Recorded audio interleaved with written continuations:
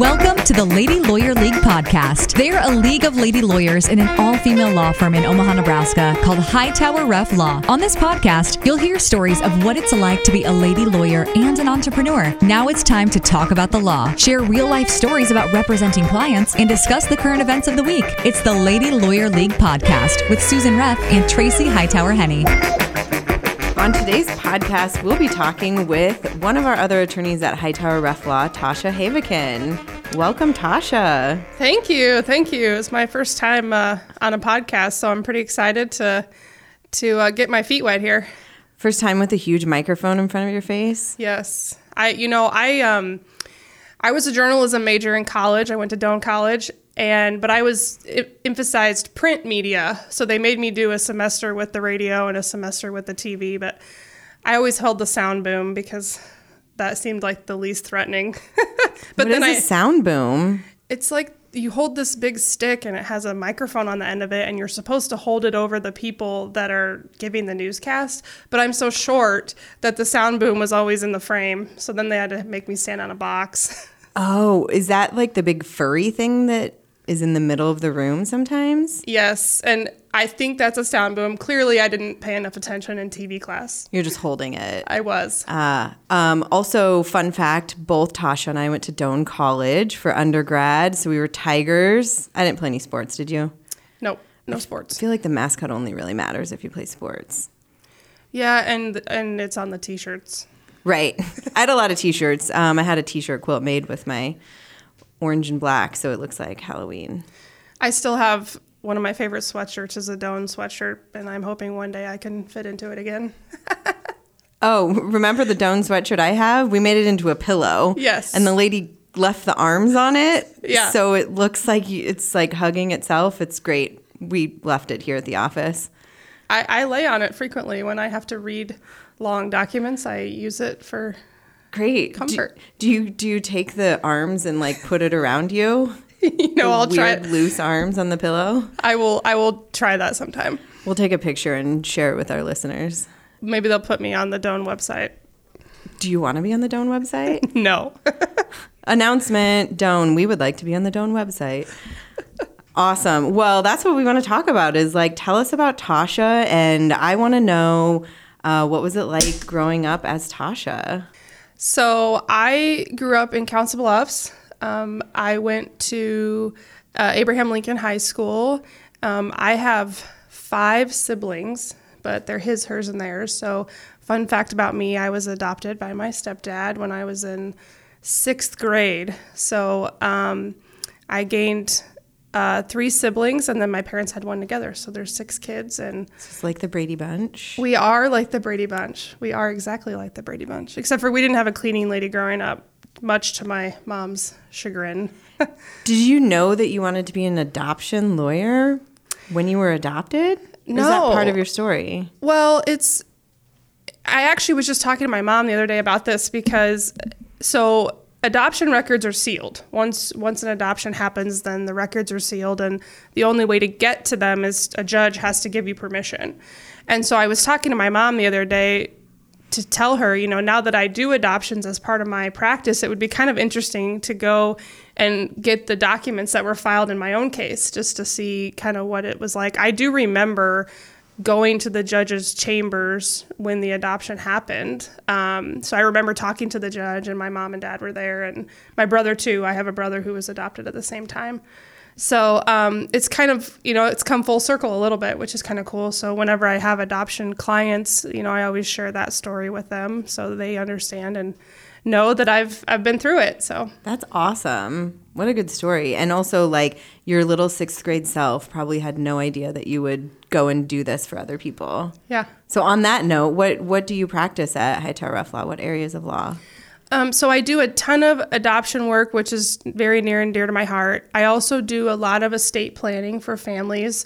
That usually includes things like wills and trusts and powers of attorney. I also help families when they are in need of a guardianship or a conservatorship.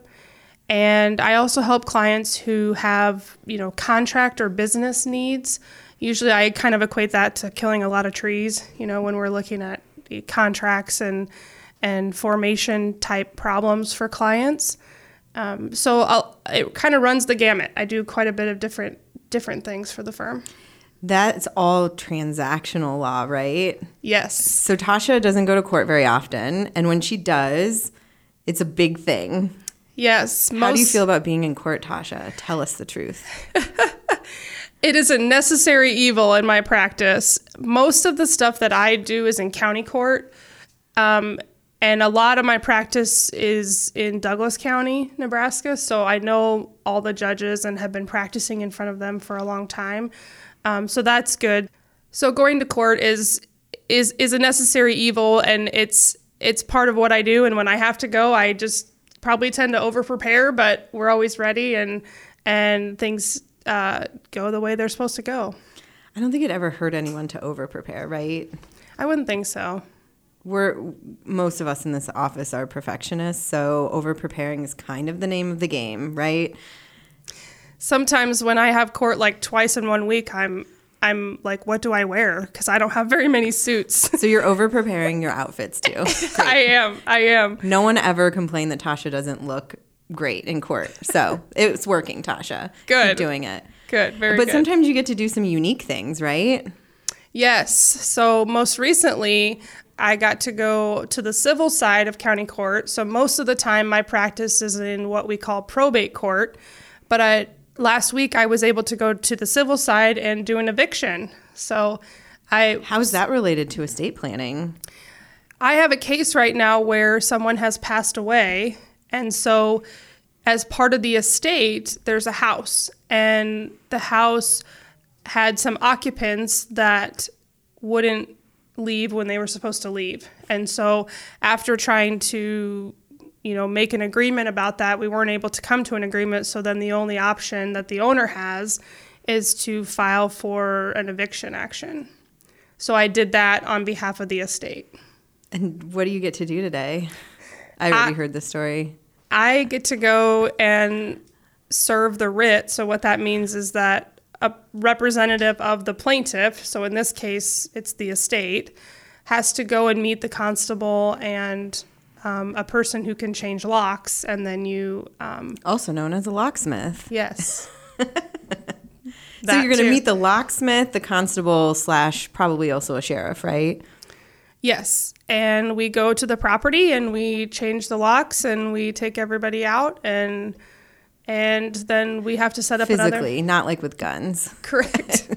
Taking everyone out, sounds like. No, there's no plan for guns to be used. Oh, good. Excellent. So we should send you there with an Instagram story doing this. I feel like either something super exciting is going to happen or it's going to be super boring. I am hoping for the latter. Yes, you would, because you can't over-prepare that way. Correct. I have a funny story. My parents do a lot of rental property, and so my parents have had to evict a few people. And one person I remember, I wasn't there, but my dad did the same thing. He met the constable there to serve the writ. I didn't quite understand why he needed to, but maybe just to secure the property afterwards, right? The locks get changed, and then he can go in and put a new lock in. And I remember he described this house, and it was an apartment, and he had no idea. You don't know what you're walking into. And especially at this point, the tenant has notice, right? So they're maybe upset. Now, what have they done to the place? And he walked in and there were birds everywhere, some in cages, some not in cages, and then the amount of feces at the bottom of the bird cage. And so then you have to take the next step to call the Humane Society. And then these birds are flying around the house, and then you got to clean out the cages. So I remember thinking, I'm glad I, didn't have to be there or have to do anything like that. But ultimately got cleaned up, and the birds, I don't know what happened to the birds, but I think they all lived. None of them died. I think in our story, we can decide that they all lived. Sure. Yes. So tell us about the whole big question that everyone loves to hear. What made you want to go to law school? As I mentioned, I was a journalism major in undergrad, and as part of the program, we had to take a capstone class, or what they called a capstone class, and I took law and journalism. And I ended up doing a ton of research and writing a paper on copyright law, which was super interesting to me. And so, towards the end of my undergrad career, I was thinking that I would try to potentially work for the SPLC, which is the Student Press Law Center. And so in order to do that, you would need to get a law degree. And that particular organization helps young journalists fight First Amendment challenges. So, for example, if there's a college newspaper that is printing stuff and is being censored by the university, then the students can potentially bring a claim that their First Amendment rights are being violated. Similar to, you heard the recent United States Supreme Court decision about the cheerleader who made a Snapchat. I don't think I heard about this. You haven't heard about this. She made a Snapchat off school grounds. It went all the way up to the Supreme Court because ultimately she wasn't picked for the cheerleading team. And so she said some not so nice words about the school, and the school brought an action against her, or they suspended her, right? And so her parents were like, screw this, watch me. And they went all the way up to the United States Supreme Court, and they made a finding that her speech was protected, mostly because it was off school grounds, which was really one of the first cases that really talked about social media use and First Amendment and how it relates to students. So maybe the SPLC was involved in that. Potentially, yes. Super interesting area of the law. And then once I got into law school, you realize, or at least I did at the time, how much bigger the law is. When you think about the law, I think in the beginning, it feels like, it only would apply in these certain areas of life. And then you start taking all these classes, first ones that are required, and then you get to pick some on your own as well. And you start to realize how big the law is and how many facets there are, and there's so many ways that you can participate in, within the law. And now as a lawyer, you look at everything and you're like, I hope they have liability insurance and don't fall because you're able to sue Walmart then. I am constantly straightening rugs. Right. We have a rug at our front door at our office, and I look at it and I'm like, there's a wrinkle. Someone's going to fall. Fix it. Everyone fix it. Exactly. Yeah, our brains are skewed. And every TV show that you watch, my husband's constantly pausing and asking, can they do that? Is that really how that works? Oh, he pauses? Yes. So like every 1 hour show is an hour and a half in your house? At least. Oh. I would just put the captions on, keep watching, and then be like, yeah. No, that's not how it works. But yeah, every show goes to jury within like 2 days, right? That's right. Every crime is solved in an hour. Yes. It goes all the way to the Supreme Court within 2.5 days. That's right. That doesn't happen to the listeners. That doesn't happen. Right. That is not real. So what do you like to do in your free time? Tell us about Tosha as a non-lawyer. Are we ever non-lawyers? I don't think we are. We're straightening rugs. We're not. Right. I don't think our brains ever quite shut that part off, but I love to watch true crime documentaries, and I'm a Law & Order SVU junkie for life. I've seen every episode probably twice.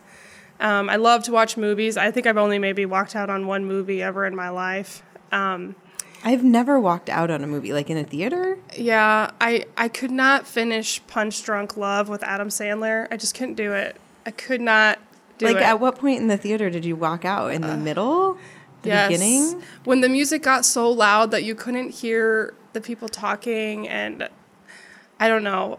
Maybe I just woke up on the wrong side of the bed that day, but Did you ever finish the movie? I did not. So you don't even know? I do not.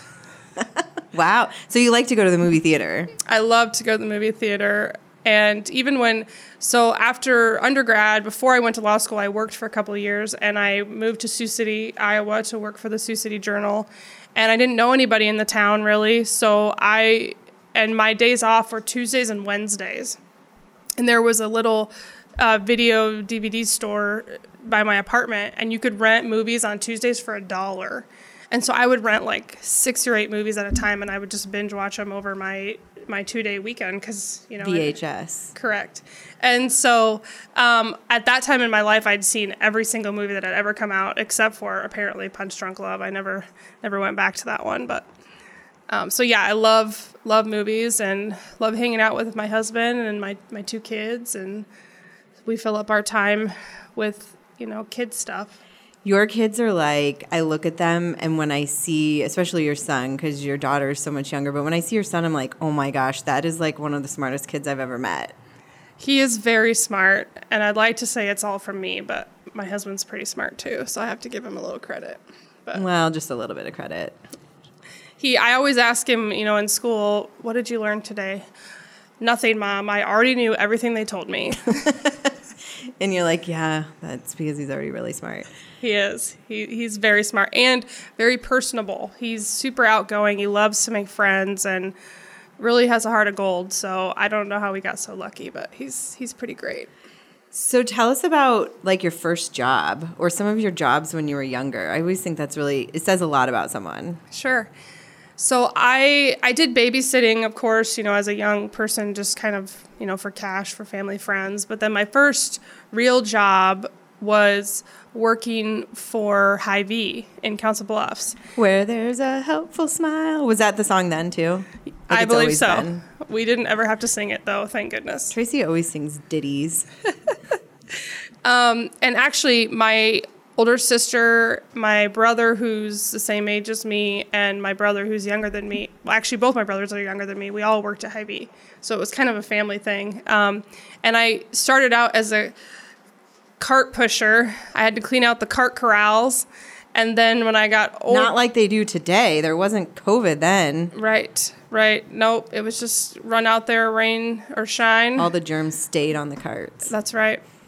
And then when I got a little older, I was able to do the checker. So I would check people out with their groceries and take money.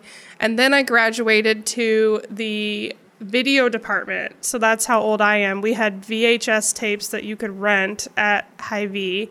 And behind that counter, they also had dry cleaning. So I would take people's dry cleaning. And we had a Ticketmaster. So I got to learn how to sell tickets. And I'll never forget, every time Garth Brooks was in town, the line was out the door. And you had to try to get as many tickets as you could super fast. And also the cigarettes were back there. So I had to, and I don't smoke, so I had to learn all the different kinds and where they were. And they let you sell the cigarettes. I could sell them, yes. Not smoke them, but sell like them. Once they let you touch the money in the cigarettes, it's serious. That's right. So do you feel like when you walk into a Hy-Vee now, like, oh, I know where everything is? Well, the Hy-Vee that I worked at, they actually tore down and moved. It's in the same parking lot, but they shifted it in Council Bluffs. And it's a super nice store now. What's interesting is whenever I shop there, because I live in Council Bluffs now still, some of the people that I worked with still work there. And so that's kind of interesting to see. I do still remember, so the fruit and vegetables, they have codes on them, right, to check out. So like bananas is 4011, right? I'll never forget that. I think. So now when you self-checkout, you're like, watch me. I already have this memorized. Like they're looking up the numbers and I'm like, it's 4011. They never changed it. No. Is there some sort of coding between the first letter, the first number? So like 4 is always a yellow fruit. I think it's like a national thing because like it's the same at every grocery store. It's not just Hy-Vee. So like it's the stickers that if you ever look on your fruit or vegetables, there's like a sticker and it has like the logo of the company or whatever. Yes. And then there'll be a 4-digit number. That's the number they type in to charge you for national. My mind is blown right now. So like even when you go to Baker's, you can put in 4011. And it's bananas. Except for what if it's organic? They have a different number. Oh. That screwed up everything. I don't buy organic. Did they have organic when you worked there? I have no idea. Probably not. That's like the new thing. My 14-year-old self was not worried about organic food. All right, 4011 is the banana code. So that's the takeaway. Tell us why you like practicing law now. I love practicing law because it's different every day. And I really enjoy working with people and my clients. I really try to do the best that I can for them, and meet them where they are, whatever problem they're having or issue they need to solve. I feel fortunate that I have tools and knowledge to be able to help them. And I really enjoy the firm that I work at too, because I feel like we do a good job of trying to have fun and also, do business and help people in the best way that we can. Yeah, and I think what happens in our office is really great in the sense that we have so many different areas of the law covered by other attorneys in our office. And so when one client finishes a divorce, we may say, now it's really important for you to have a will done. So you're going to meet with Tosha. You can decide what you want to do with that. Or oftentimes we have clients who, either because of the divorce or because of the criminal charge have an overlap between a DUI and a divorce. And so we're able to help them, in-house with kind of the same level of representation. And so I think that's what's great. I had a recent client who is in the middle of a divorce and says, I got a DUI. Who can I go talk to? And I said, no one else but here, right? You can stay here at our firm and feel that same level of comfort too. I have a case right now that's overlapping between guardianship, conservatorship, adoption, and immigration. So it really is true that we can help in so many areas, and it's nice to be able to keep it in one place. For clients, a lot of times when they're going through hard stuff, it's already overwhelming. And so then to try to have to meet more people and figure out more offices and different attorneys and how they do their stuff, it's, I think, helpful and comforting to clients to be able to say, I know Hightower Ref Law, I know they do a good job, and I know they're going to take care of me. So yeah, and you're mostly going to get over preparation when you come here, especially from Tosha. Especially for me. That's right. Awesome. Well, thanks for joining us today on today's podcast, and it's awesome to hear about you. I'm going to remember the banana code is 4011. And yeah, I learned a lot about you too. So this is great. So SVU quizzes, you're going to win every time. Every time. I'm watched every episode twice. And I cannot tell you how ecstatic I am that Elliot Stabler is back on Law and Order. I think it's called True Crime or something, or Organized Crime. I watched that one too. I just couldn't remember the name, and then there's like all these crossovers, and it's so great. And me and the collective Law and Order SVU world are just waiting for Olivia and Elliot to finally be in love. It's only been like 25 seasons, so I have no idea what you're talking about, but that sounds really exciting because your face is so excited about it. I love Law and Order SVU, and it's probably the show that my husband hates the most. So I can only watch it when he's not around, but I love it. Love me some Law and Order SVU. Awesome. Well, thanks, Tosha, and we'll talk with you later. Thanks for having me. Thank you for listening to the Lady Lawyer League podcast, and be sure to like and subscribe anywhere you get your podcasts. If you would like to learn more about our firm, Hightower Ref Law, please visit our website at hrlawomaha.com. We'll see you next week.